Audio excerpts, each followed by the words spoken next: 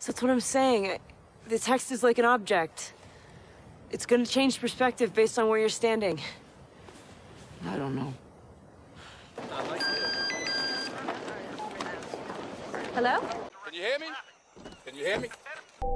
I missed you, baby sweet. It was a day. It was a day.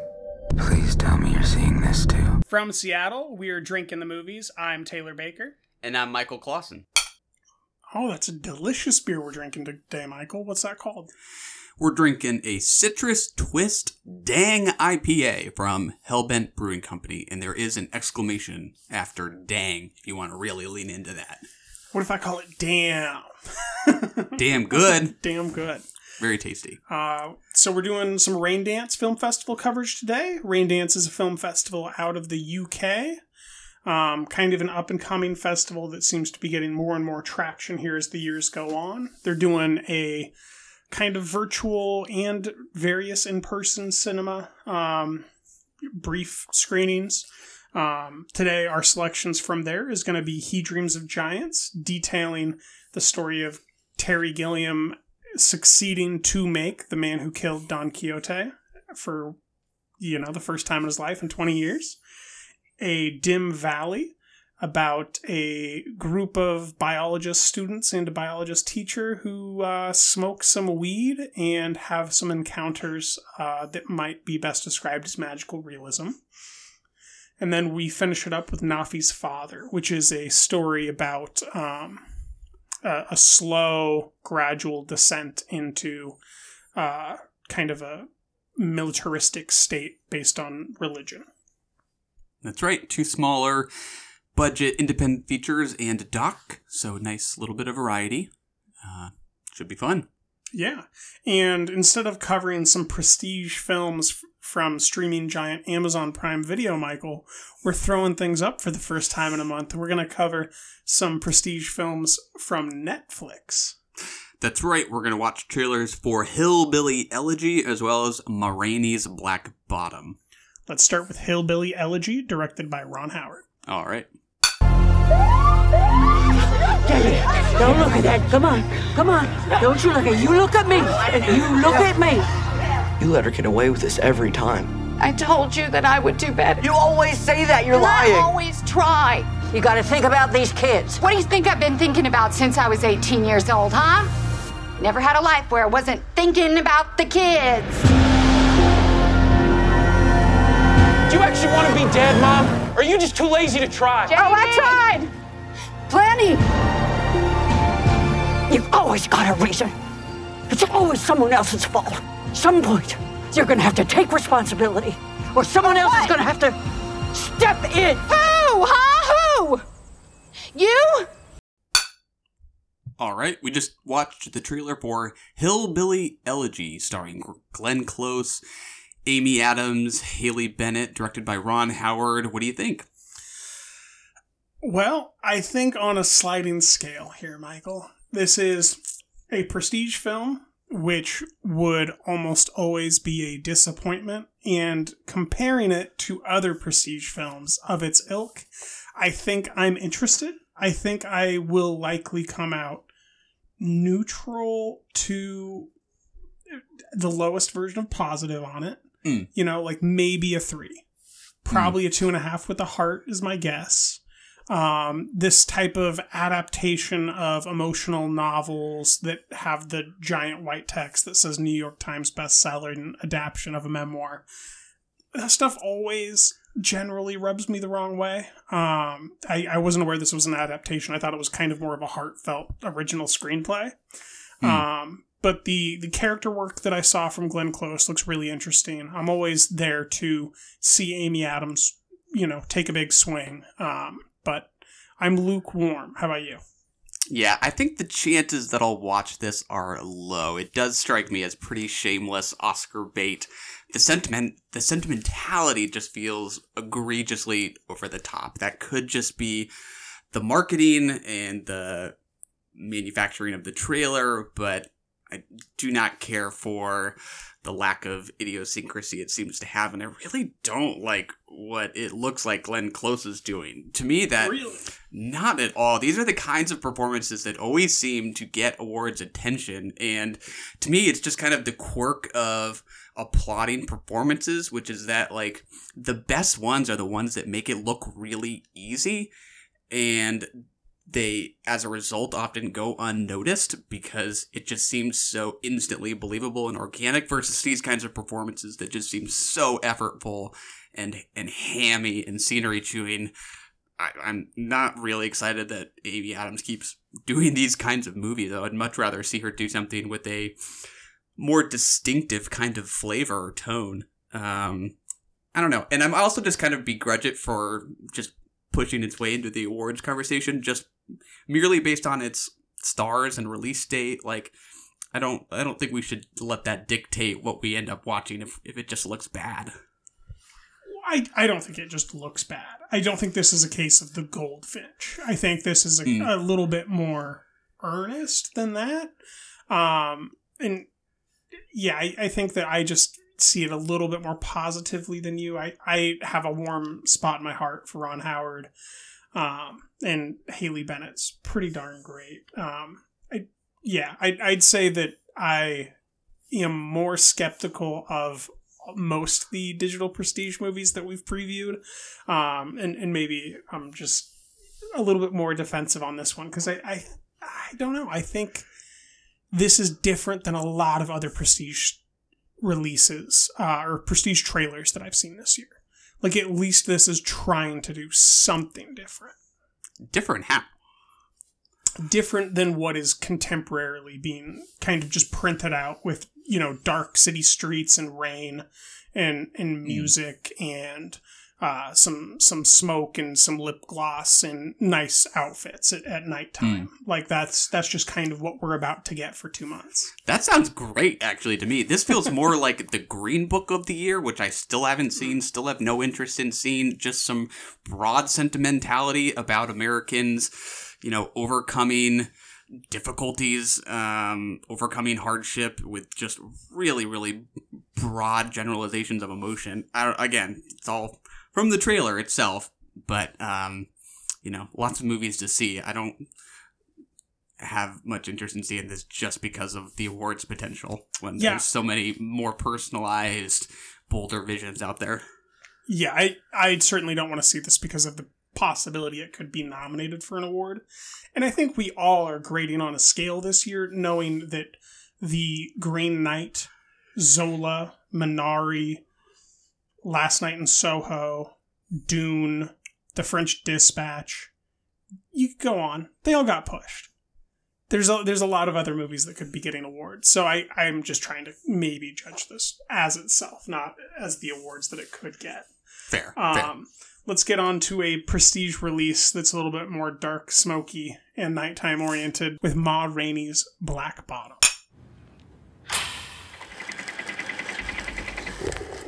A 1, a 2, a you know what to do.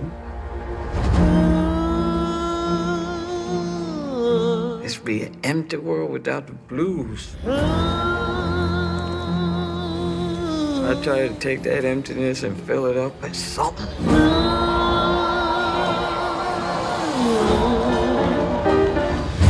But they want to call me Mother Blues. That's all right with me. It don't hurt none.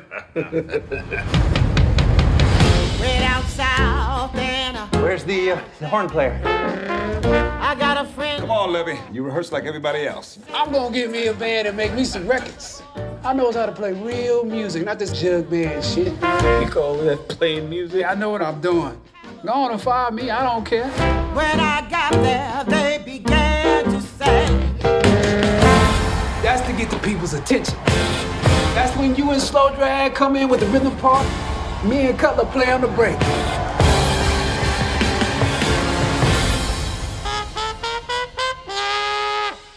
All right, Michael, that was George C. Scott's trailer for Ma Rainey's Black Bottom. What do you think? Well, I think some of the things I said about Hillbilly Elegy still apply here. It still feels like quite clearly Oscar bait. I think just the period setting, music, all the visual detail of the era is just naturally much more appealing to me. I still wouldn't describe it as having any more idiosyncrasy than Hillbilly Elegy, but this seems a little bit more suited to my tastes. Still can't say I'm just like super excited for it. What about you? Super excited now. This is not a trailer that excites me very deeply. I do really like what I'm seeing out of Viola Davis here. It's a very interesting character and turn for her to have the opportunity to play. Are you reacting like you did to Glenn Close with Viola Davis here, or are you liking what you're seeing? No. I think I like what I'm seeing here more than in Glenn Close's performance. Okay, cool. It's smoky, jazzy, classic tale of, the musical group in the 30s or 40s, whatever time period we're in here. I don't really get a sense for what the film is actually about. Me neither. But I'm more than thrilled to be able to go to see it in a theater in a week and see the smoke and the jazz and watch a Chad Bosewick performance and Viola Davis performance that are kind of big and just, go luxuriate in its flaws as well as its strengths. Yeah, who knows what the Oscars will actually look like this year, assuming they do some kind of virtual thing, but you can imagine this being the kind of movie that normally would have some kind of song performed from it. I don't know. Some sort of a push. Well, maybe we'll get a Zoom performance of some kind. Who knows? Yeah, I think that I got the memo that normal people won everything already. Oh, is that right? Yeah, we just moved it to a movie. Got it. Today's podcast is presented by Podgo. Podgo is the easiest way for you to monetize your podcast, providing podcasters with a flat rate for ad space so you always know how much you get when you include an ad from Podgo. We recently joined as members, and you can too. Apply today to become a member and immediately be connected with advertisers that fit your audience. That's podgo.co at podgo.co. Well, with that, let's get on to He Dreams of Giants, about Terry Gilliam's story making The Man Who Killed Don Quixote. You've got to be possessed to want to continue making a movie under those kind of circumstances. Yeah, the problem is once you start on these things, it's hard to stop. Boom. Boom. What is the attraction of the tale of Don Quixote? I mean, why persist? The whole idea is to go out and try to do the thing that everybody says you can't do. Fuck. Weather's gonna kill us. Clouds will come in, wind's howling. Well, I'm here to suffer. I'm here to suffer like Quixote. Cut! Once again! How many times does one have to say it? Let's just get the shot. We don't need a horse. We don't need a horse. We need actors. Actors. The Man Who Killed Don Quixote was in your top 10, if I remember correctly, from 2018? Or was that 2017? It must have been 2018. I believe it was last year. Was that last year? I believe it was. Time moves weird in 2020. I believe it was in my best of 2019. Mm-hmm. And I think it was like number 7. I will go ahead and pull that up for you. Just to confirm its place. But you've not seen The Man Who Killed Don Quixote. That's right. So we are coming at this from two very different perspectives, which is kind of fun. Yeah. We both, from what I gather, liked this documentary. I gave it a 4.5 out of 5. Where did you end up landing on it with a rating? I don't know how relevant my rating is when I haven't seen the movie, so my enthusiasm is just not going to get that high to begin with. 3.5 probably. Like, okay. It's not one, I have any reason to revisit necessarily or anything like that. That's sort of what gets me into a 4 or above out of 5 stars, that is. So, yeah, somewhere in there, but I enjoyed it. I liked it. Good. So, small update. It is number 10, sandwiched between Dragged Across Concrete and Fosse Verdon. Oh, it just barely squeaked in. Just barely squeaked in, but I sure did love it. And did this deepen your affection for the movie itself? It not only... Well, I don't know that it really did deepen my affection for that particular film so much as the story and the lore of the film, and it deepened my appreciation of Terry Gilliam himself. Just watching a man say that he thinks he needs dialysis, and you kind of go, that's a very specific thing to say, and then within 10 minutes have him have a catheter attached to his leg filled with bloody fluid at his ankle, and seeing him hike up giant rocky hills in the blistering sun and wind to make this vision that he's had for at least 20 years, if not 30, is just, there's something very moving about it. If that makes sense. That answers the question. Yeah, the bag was pretty gnarly looking. He was determined to stay out there. That was pretty cool. I think my fear going into the documentary, seeing that the two co-directors, Keith Fulton and Louis Pepe, knowing that they had previously worked with Gilliam or had maybe collaborated with him in the past or starred in some of his movies, was that it would feel too much like just a patting on his back for the unwillingness to give up over so many years, but it did not feel like that. I think it felt more just like a celebration of his dedication to the project. And that's really fun. I mean, I do think if someone has a sensitivity to bias in documentary filmmaking, that you might wonder if there was ever any willingness to show anything that would put him in a more negative light. That doesn't bother me too much, but probably just worth noting. Generally speaking, though, I think it is a very friendly and complimentary project towards him and his vision. Yeah, I think I go with you there. I would definitely describe it more as not only about the man who killed Don Quixote finally coming to fruition, but the story of a curmudgeon just not stopping being a curmudgeon until the thing is done. I don't feel like it was too biased, because there is just so much negativity supercut of Terry screaming fuck and yelling and being upset and yelling at the whole cast and crew. So I mean, maybe there's something worse hiding in the footage, but I don't get the sense that they were really sugarcoating it, but they do structure the documentary to feel uplifting by the end, for sure. But I don't get the sense that it was like going out of its way to be non-objective and paint him in a favorable light or anything like that. Yeah, I would agree. It's those little moments where you see like the cinematographer in particular looking very discouraged, kind of off to the side. You know, you wonder like how many people over the years did not have fun on this project because of how grueling or arduous of a process this was. It very much sticks to his perspective and congratulates his dedication, which I think it does well. Just a general thought, I think, not something that bothered me too specifically, I guess. Yeah, I feel like we did get to know the cinematographer over the period of it as well, and that without him, Terry certainly could not have pulled the film off. He was really leaning on him quite hard for assistance with doing the shots and everything, and watching. There's that one particular scene where he just cannot figure out how to work a walkie-talkie.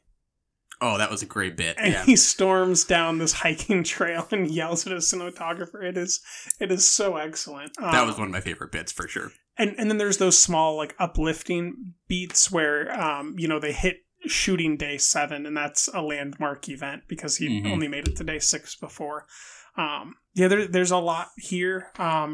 What'd you think of the archival footage seeing Johnny Depp clasped in the God, what is the even term for that? It was a wooden contraption imprisoning his head and his wrists. I don't know what the proper term for that is. Yeah, everybody's seen that device in a history book or whatever. I don't know what the name of that is. But, normally it stalks when you're like in a village square. So they could throw tomatoes at you or something. Yes, but these are like stalks that are small, miniature, portable, connected by chains where you can move. So I don't know what that's called. Yeah, it is fun to see the different iterations of the project over time. Yeah, the Johnny Depp stuff sticks out, especially just because of who he is. All that's very fun to see, and I think you get a good sense of what the project means to him, and I think that's especially of note because I think it's kind of revealed that he can't articulate himself very well, like what it is about this project that he can't quite give up. And it has more to just do with this kind of irrational artistic obsession that, is hard to really pin down. That's just something deep inside that you can't let go of until it's out there and available for the world. I think that night very nicely comes across. Yeah. So he says in the first 20 minutes when he's kind of interacting with, I don't really know the proper way to put it, that original Don Quixote book where you see him rub his finger on the stencil and you can just sense the love that he has rubbing his finger there. He describes Don Quixote as a man whose body is failing him, who has the passion and aliveness for making and doing that a young man has.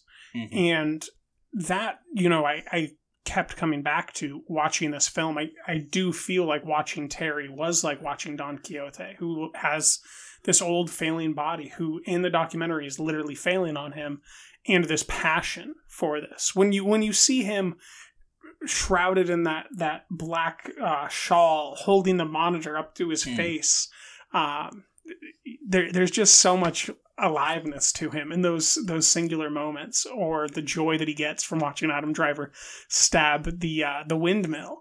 That I think it really brings that point to life, that the point that he's trying to make with the film about the old body failing and in absence of the passion that it has.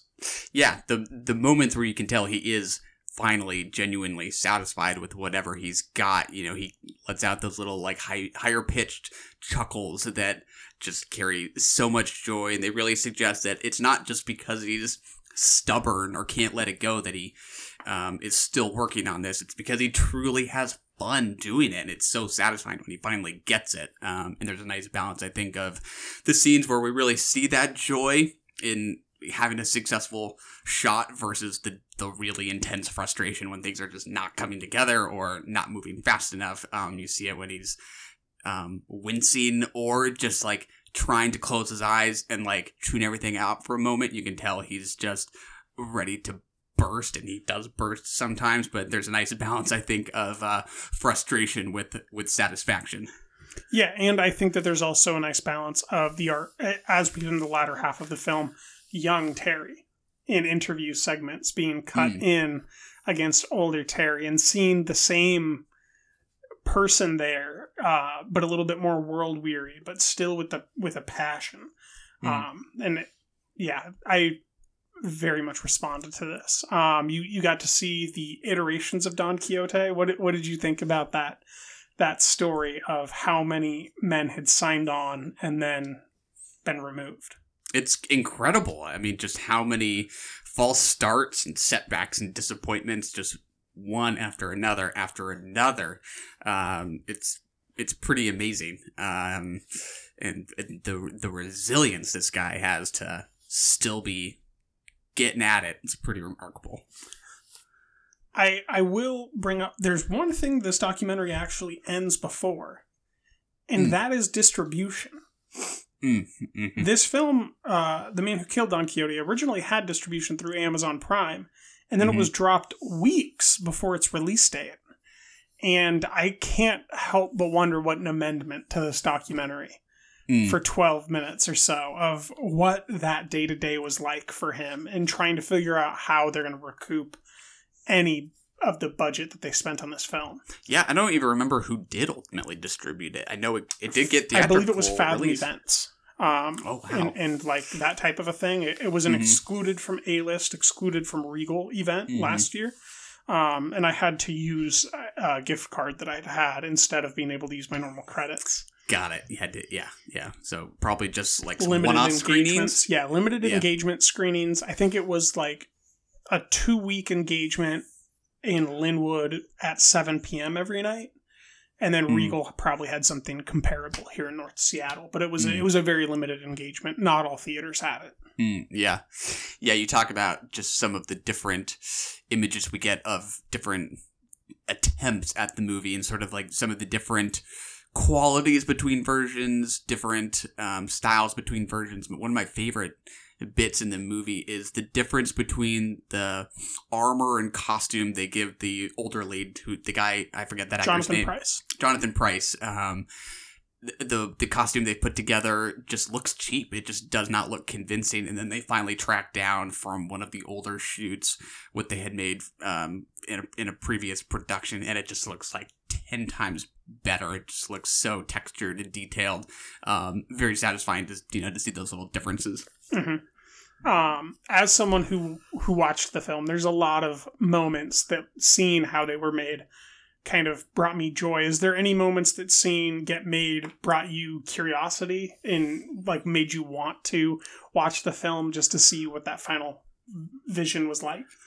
Yeah, I mean, quite a few scenes. I mean, the windmill stuff looked pretty funny. Most of the stuff with the giants seemed pretty amusing.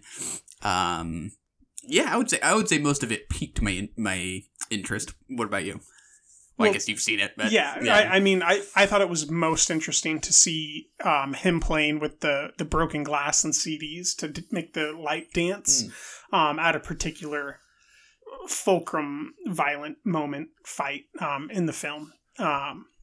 Yeah, there's just so much.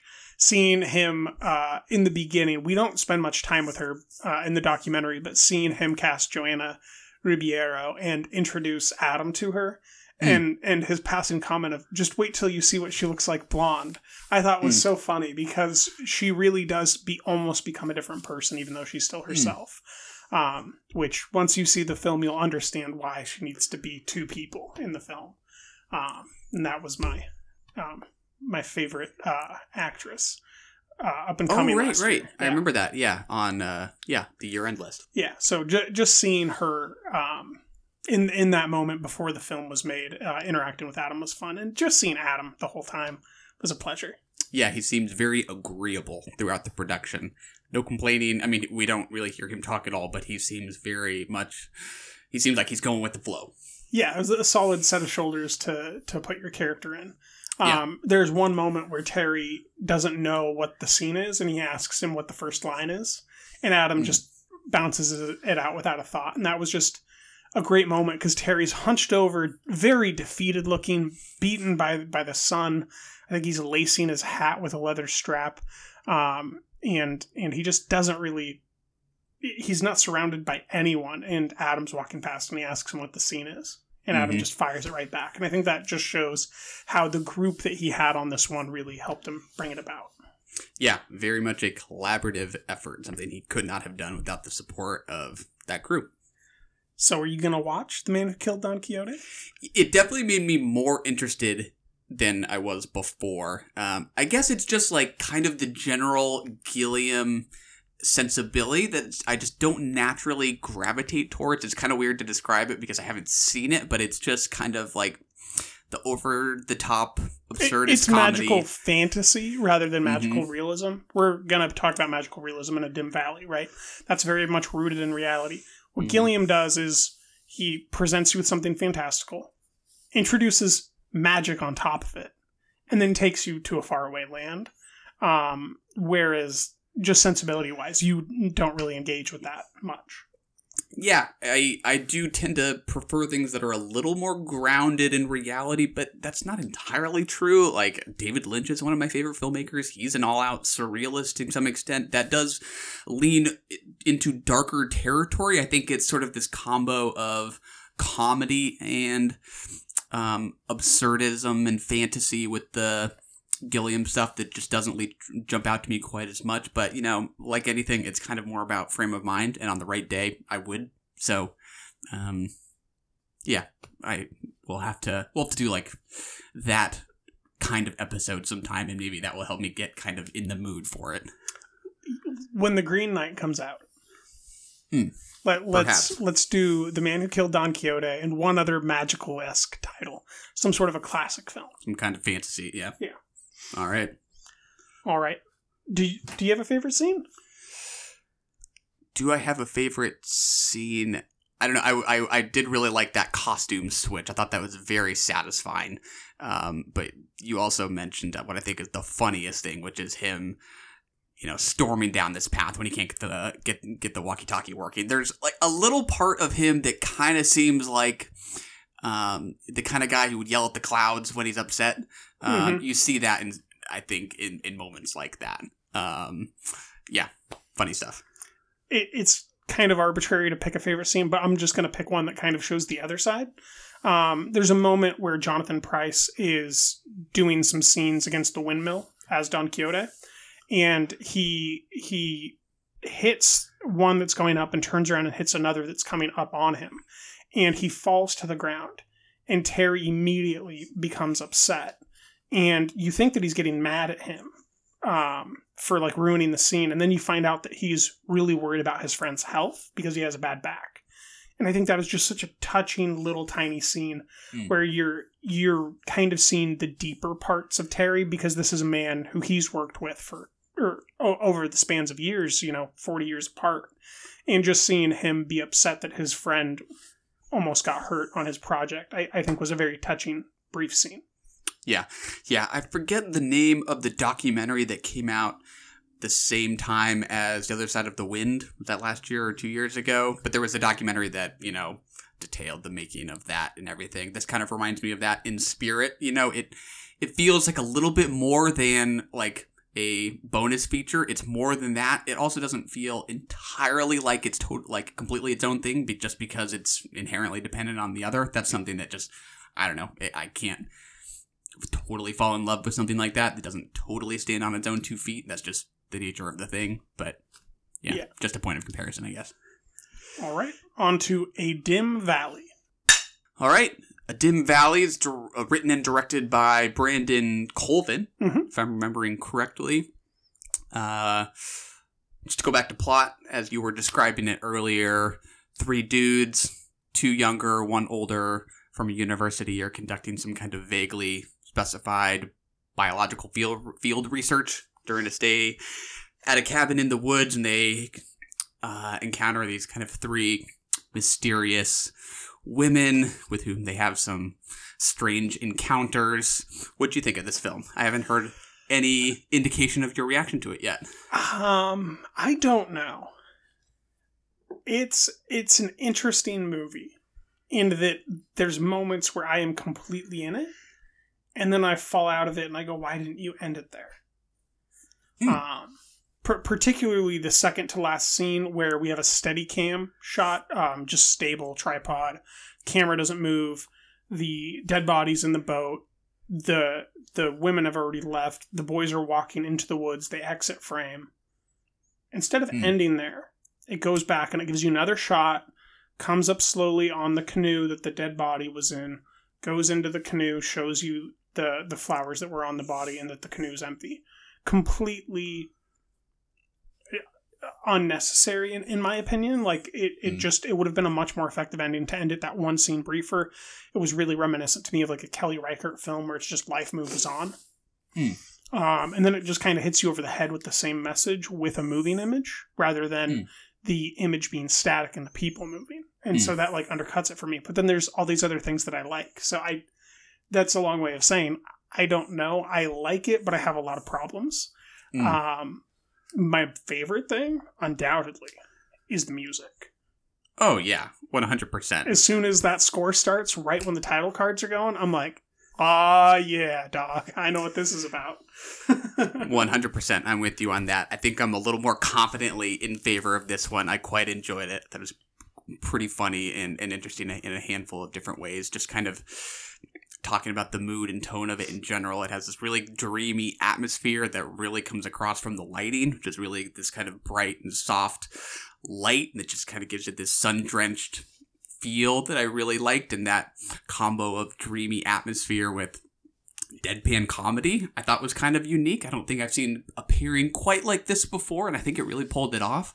I thought this was a kind of hilarious movie. Did the comedy land for you or not so much? Yes and no. And 2 words you used there I was stewing on all week. Moody and tone. You can't talk about this movie without its tone or how moody it is. The essence of the film is its mood. The essence of the film is its tone. There's moments where I kind of roll my eyes, but go along with it. Like when she picks out the shirt at the shop after everything's been burned, and then they're all back in the same hotel room, and she goes, "My shirt's itchy," and takes it off, thus initiating everyone having their clothes taken off. Where I roll my eyes, but go with it and have a good time. Mm-hmm. And there's other moments where they have their first encounter in the woods and they just disappear. That just didn't work for me. Not that it made it worse. I didn't really feel like it was fruitful to the continuing of the film.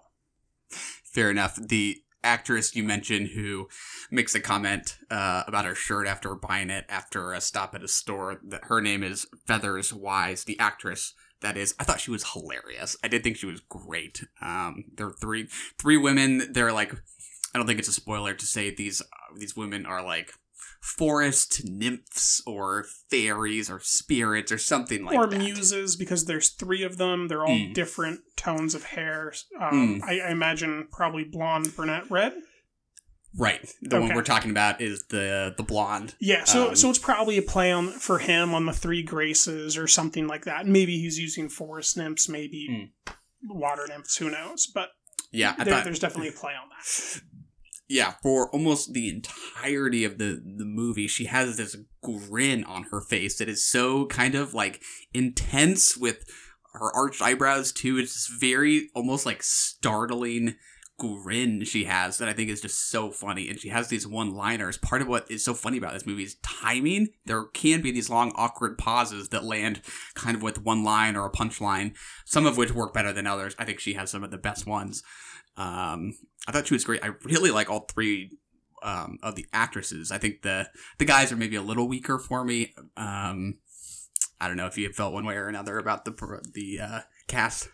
Yeah, I think that the cast members that are asked to do the most kind of end up suffering, right? Because in a film that is best when it's just being moody, as soon as you have sensical dialogue introduced, it kind of undercuts its moodiness. And so I think that the kind of feedback that generates is whenever you have sensical dialogue, it undercuts whatever this kind of magical realist mood is conjuring. There's a specific scene that is the crux of this film that is the only time where that dialogue doesn't feel out of place, and that's the tarot reading at the dining room table. That's where like everyone's kind of engaging in a dialogue that feels real and of the time. But otherwise, like even the dialogue when they're getting arrested for peeing in the lake is it kind of just goes against the grain of the moodiness of the film. Yeah, I think I would maybe kind of agree. I would say for me, sometimes yes, sometimes no. What's interesting about the music is that there is a great deal of silence in it too. The musical moments are striking in part because they're on either side of scenes without music, and these just long silences where people often aren't talking. Or the nature is echoing. Definitely. And then the shoegazy dream pop comes in and is great. So yeah, I think I'm with you there. I liked the tarot card scene quite a bit. I think the actress who is sort of leading that conversation, that dialogue is pretty great there. She has a little bit more range, I think, than the other 2, whose roles are a little bit more just narrow, I guess. Just grinny. Mm-hmm. Yeah, I thought she was. She has like a full spectrum of sadness to her as well. Yeah, for sure. Very much goes against the other 2, who really like the Feathers. I think maybe grimaces and like becomes kind of and has a certain sense of animosity to her. The other one just kind of feels very devilish. But the other actress you're referring to really has a full range where she can do that magical positive joy stuff, but then she gets to be the person who wakes up and knows that he's dead. Right. In terms of just the meaning of the film, did you come away with it with any reading, interpretation, or is it mostly about comedy and atmosphere? reading or interpret. I mean, it certainly has a point that is a regurgitated point, which is that life of all types moves on, and that we are not nearly as special as we imagine ourselves to be. Interesting. I like it. Very, very different from mine. I guess I was kind of reading this as a story about two things, depending on which characters you're looking at. When talking about the two younger guys, this feels like for them maybe a story about kind of sexual awakening or self-acceptance. It feels like these spirits are maybe gently guiding these two guys towards each other, and it finds both some emotion and comedy in that way. And then the professor seems like he has some kind of unresolved romantic aspect of his life that he's working through. So I don't know, something about how I think this does hit some pretty earnestly emotional beats within this really kind of dry, quirky comedy. I think it's kind of interesting and effective. Yeah, I agree. I think that maybe what I said could be reductive if you're not me getting to the points that I was making, which is that the boys might not have been accepting their chemistry because of how they perceive themselves, which we understand is the reason why their teacher did not pursue that relationship that he had with that other man. And so it's not taking yourself as seriously and thinking you're more important than you are. You're just a person. If these things are true to you, do them, because the context of why they weren't doing them appears to be other people's judgment of what that would mean about them. Yeah. It's tough. You know, this is, there isn't like much of a broader context for these three people. So yeah, I think I see what you're saying. I think it's easy to assume you have to do a lot of leaning on the conversation that occurs in the driveway. If you remember the very beginning? The specific conversation in the driveway near the end, where the teacher is confronted by his ex-lover. Oh, got it. And he basically alludes to all the reasons why there's that fight that they have and why they won't see each other again. And that's certainly what I imagined he was partially confronting when he was on the mountaintop with that six-pack. Yeah. I think that seems very safe to say, especially because the professor's former lover, we hear, is married. When he's singing the song in the bar, he says, "This is dedicated to my wife," and it clearly has additional significance for their relationship. He references his wife in the driveway. Yeah. For the younger guys, it maybe felt more to me because of the staging. It felt more like discovery, I suppose. And it made me just rethink some of the early scenes. Once you kind of know where it's going in terms of the relationship between those two guys, some of the early scenes play a little bit differently, like when it seems so insignificant at first that one of the guys falls off his like scooter in the driveway and scratches his knee, and the other guy bandages him up, and like as he's bandaging him, the guy says, how's that feel? And he says, tighter. In hindsight, that feels like slyly erotic in a comical way because of where the story is going, which I think is really just clever scripting. Yeah. So to me, that was like the plainest foreshadow. Did you know that they were having kind of that experience at that moment, or did you not find out until later in the film? Well, at that point, you don't know. Like, it is quirky. It certainly feels like it could be that way. I think it becomes very obvious when the blonde guy, like, he drops his pants at one time and he gets in the bed, and the other guy is visibly aroused. So I'm not saying that the movie is like that subtle after a certain point, but I think that moment in particular, at the moment, seems like it could just be doing weirdo indie comedy. Gotcha. Well, he has his leg kind of on the crotch of the other guy, and he he asks him which one, and he says the one that makes him cooler. Then he says tighter. Then when he gets up and says thank you, there's a very sensual touch, close up, no faces, just the hand on the collarbone. The whole thing, the whole tone for me was just like, this is the foreshadow. And I don't know if that's just too many stories that I've had where I just picked up on that, or if I just got lucky. But You're to quicker me, than me. It was very plain that like this is a sensuality that they're either going to repress or explore as the film continues. And it's very much conducive to the vibe that both have, which is you don't encounter them and think that they're not possibly going to fall in love. You know, there's a certain ambiance to them that makes them feel like they may fall in love. I think I would disagree. I don't know that was the experience I had. I think the film is deliberately leading you that way. I mean, I think I see your point that maybe you were saying you were adept enough at reading it to have seen it coming. I don't know that I feel like the film is trying to point which path it's going to take all that clearly. I think it's sort of deliberately vague where this is going exactly. I don't know.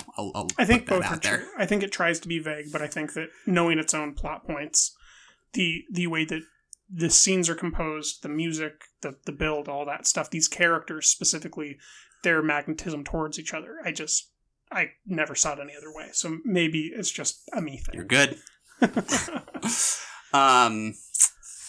Anything else? I really like when we linger in the nature here. I think that if anything, there's not enough of that. I would rather substitute some of those scenes indoors in the cabin or whatever for just more time outside, walking among the trees, having some dialogue regarding the nature. But that's, neither here nor there. Yeah. Some of the light and atmosphere outside is kind of interesting because it looks kind of artificial. It looks like it's already a sunny day, and then on top of that, there's like this bright overhead light. Like I want to like zoom out sometimes and see like how is this scene even being lit at the moment. Mm-hmm. It's really striking. I like the professor's guitar playing. He's a good singer. Good song. Yes, that was great. Nice moment. Yeah. I agree with all that. Do you have a favorite scene on this one? Ooh, do I have a favorite scene? Do you have one off the top of your head? I do not have one off the top of my head. I can guarantee that. I just thought of it, and I don't, but I'm going to stretch and talk, and I'm going to say the being arrested for peeing in the lake. Because... like, you hear the siren, they come up on him, they tell him to put it away, and you're like, okay, indecent exposure, slap on the wrist. Cut to wrists in handcuffs.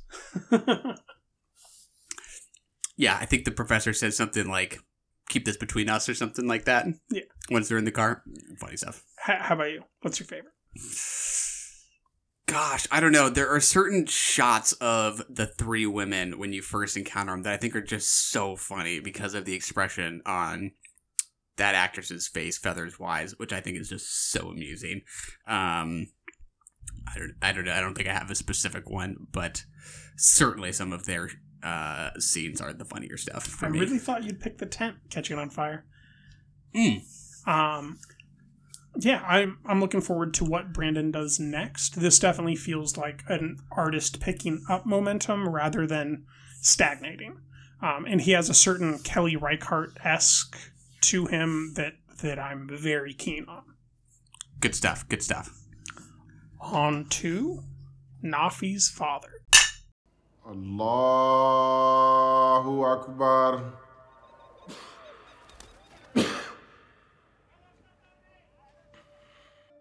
Ashhadu an la ilaha illallah. Ashhadu anna Muhammadar Rasulullah. Ashhadu anna Muhammadar Rasulullah. Alarba ko nyalaw mo mojo.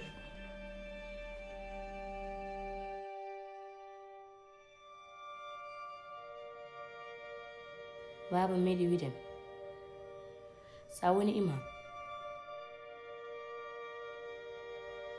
Ada filho de atu de université pour conco.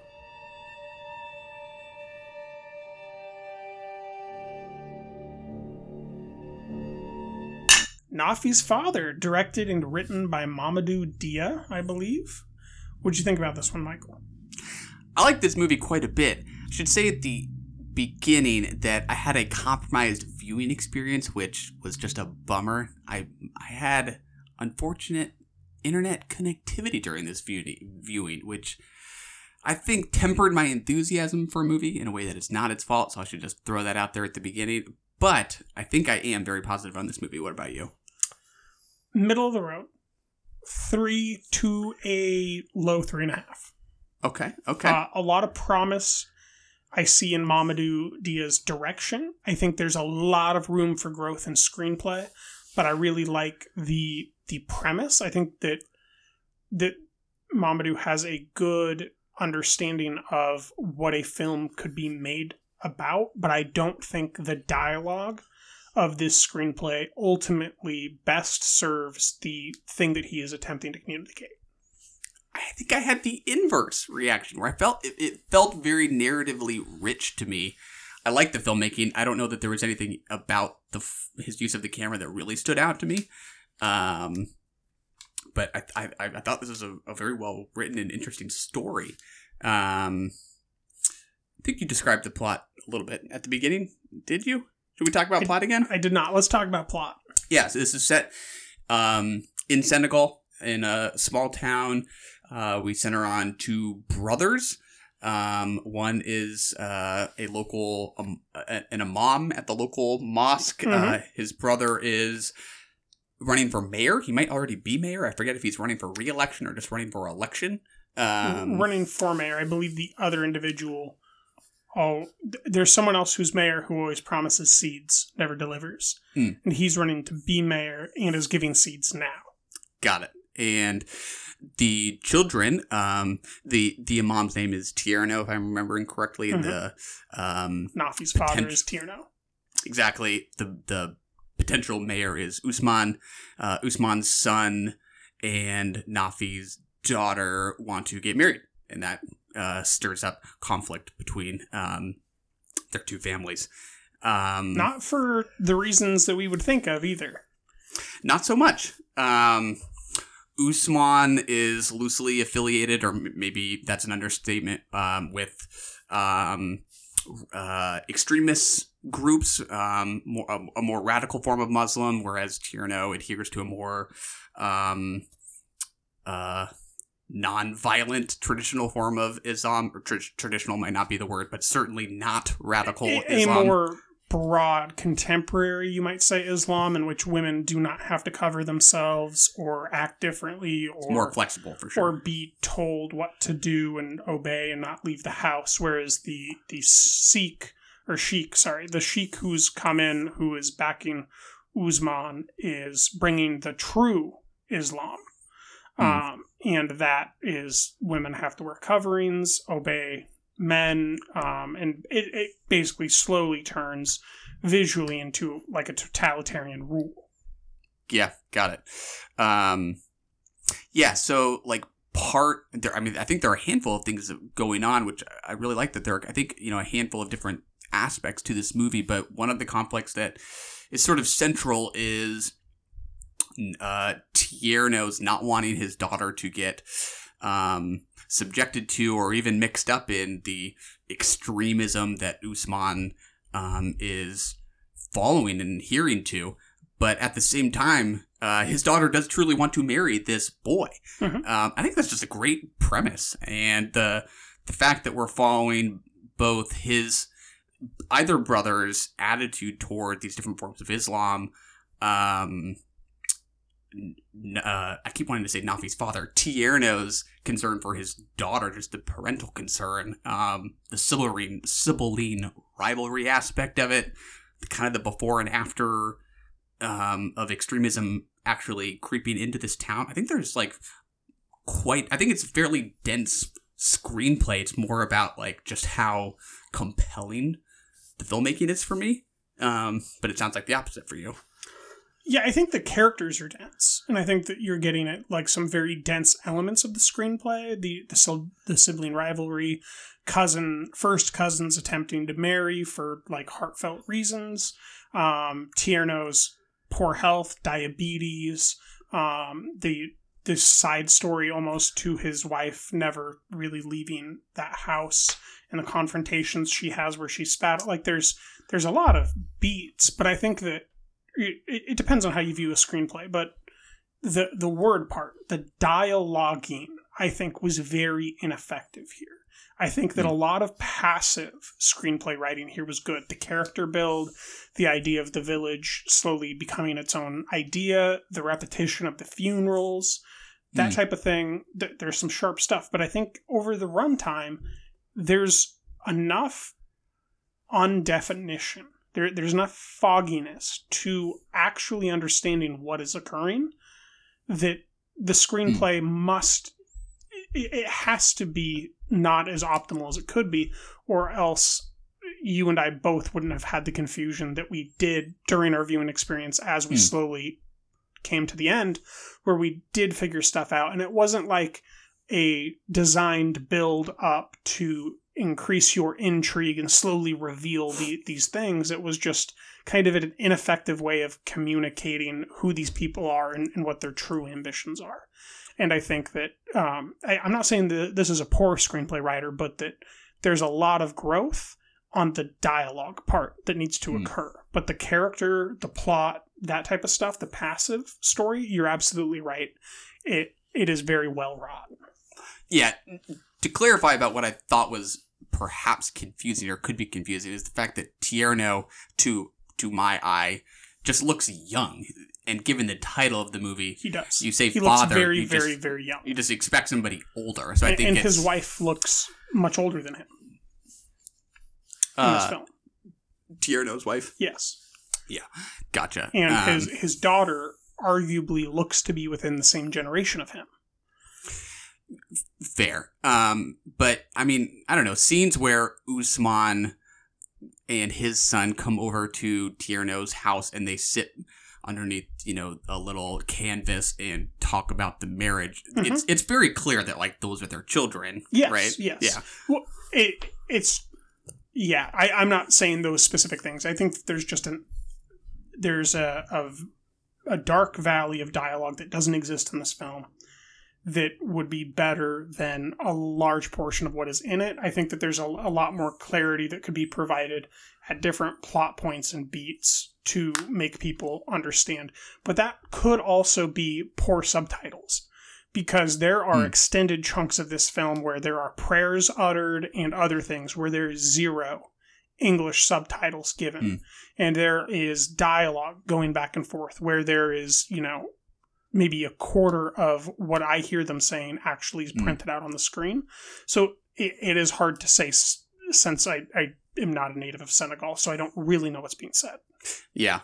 For me, maybe it was performance that made up for any absence of dialogue that would have added clarity. Like, I think, the actor who plays Tierno, like, has this very clearly solemn presence and is clearly very disheartened and worried, and it's in clear contrast to Usman's arrogance and cockiness, which just comes through his smirk and like general kind of swagger.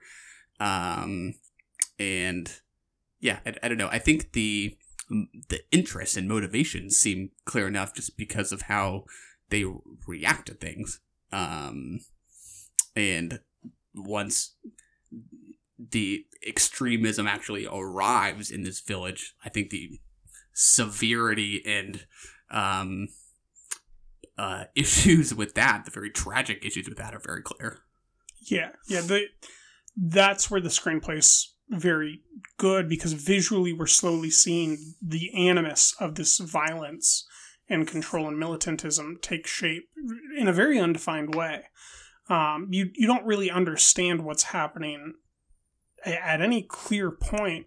I think the clearest might be that utterance of the true Islam, And then Tierno's reaction, where he's very animated and retorting back about, does it mean this is different? Does it mean this is different? Does it mean this is different? Trying to underline that, like, what you're doing is wrong in his own way. Yeah, it was very stirring.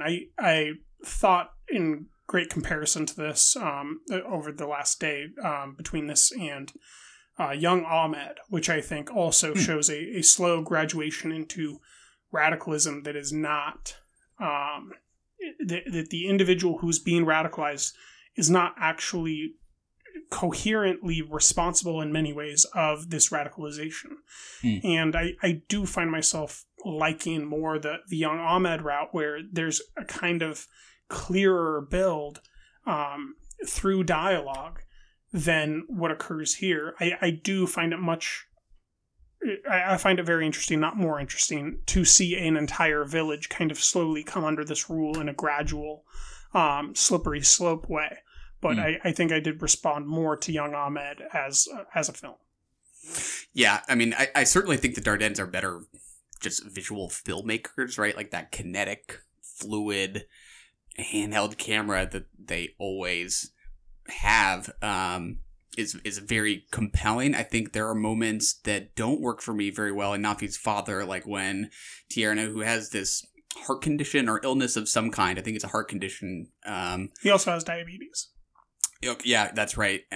He'll be staggering through the village, and Dia adds a bit more kind of dramatic emphasis with some music and these kind of wide-angle close-ups as he's stumbling. You didn't like the wide-angle close-ups? I didn't. I did not find some of those scenes very persuasive. They just did not work for me, no. I think I agree. So you're saying that they didn't convince you? Yeah, I think the visual language of this film is very grounded in static shots, more kind of a tableau style of representation, and then it will have these moments of movement where it's kind of picturing his, stumbling and that kind of thing. And yeah, there are just moments that didn't work, didn't land for me. Did they look bad though? They didn't look bad. They didn't look good. They just didn't convince me, I guess. I don't know if we're talking about different things or if we just have a totally different read, but there's certain moments, I don't think it's just him, where there's people walking through the village or whatever, and he'll do like a face close-up, takes up 1/3 of the screen, whether it's left, center, right, and the back is like very kind of extravagantly shadowed, underlit, like a great sunset-esque vibe. And I just thought that I saw a lot of unique like shots that if I were to like pause that and print out a photo, it would be very beautiful. But I thought that within the film itself didn't really fit. And that's part of where I feel like there's a lot more to develop here, that this is a directorial debut in a feature film. So I don't want to be too harsh, but between the screenplay and the timing of those really good shots, I think that if you put those shots in differently, it would just make a better film. Yeah, I do think it's often beautiful, especially just because of beautiful cultural detail. There's a lot of color in clothing. There's a lot of ornate kind of wardrobes, and that all just look natural and just like what people would be wearing. It feels like these feel like non-actors just living their lives, and the framing of all that is often quite beautiful, for sure. I do want to say that I think that as a directorial debut, the most impressive thing about this is that the performances felt so natural. I would agree. I did not ever come out of this film thinking, or while I was watching, I didn't stop feeling like I was in the film because this person's overacting, underacting, unable to deliver the line, unconvincing. Every single thing felt naturalistic and real. Yeah, I would completely agree. Very convincing. Anything else you want to get into? I don't think so. Favorite scene? Favorite scene? I don't know that I have one jumping out. I'm just flubbing the favorite scene questions today. A lot of these kind of blend together. Like when your internet worked? Yeah, exactly. Maybe it's, that there's there aren't too many changes of scenery here. We are in one particular village and moving kind of from house to house. It honestly feels like less a movie of really striking individual scenes that stand out versus just one kind of big thing. Yes. So what about you? I will step back in for you, but I alluded to it earlier. I will go with the thing that I find most heroic and engaging a scene in the film, and that is when Tierno, the Imam, confronts him after his brother says this thing about true Islam, and fights him on it, making these points about how basically you don't get to say that. And that's just one of those quiet moments of heroism that you see that in a movie like A Hidden Life, where he just will not join the Nazis. You see the same here. Like there's certain groups that are bad, that you see these small moments of heroism where someone just won't back down and agree to something that is false. And watching Tierno do that, I think, was my favorite scene. I like it. I did think of one. Thank God. I like the very early scene where Tierno is presiding over a wedding. It is not his daughter's. And that is where Usman steps up just after the ceremony has kind of completed and kind of steals the mic, if there was a mic there, from Tierno, and says that his daughter or his son and Tierno's daughter will be getting married. And I think you get everything you need to know about that brotherly relationship in those moments where Usman's kind of swagger and insecurity in a way because of his wanting to just steal the spotlight in this moment and upstage his brother immediately comes across. And it's just a beautiful scene because of all the color and detail in what everyone's wearing to this funeral. I like just the cultural specificity of all that. Agreed. All right, that was an episode about Raindance 2020 in the UK. Till next time. Run! Go! Get to the chopper! We have to go. I'm coming with you. That was brilliant. You're the best and we love And that's you! another one in the can.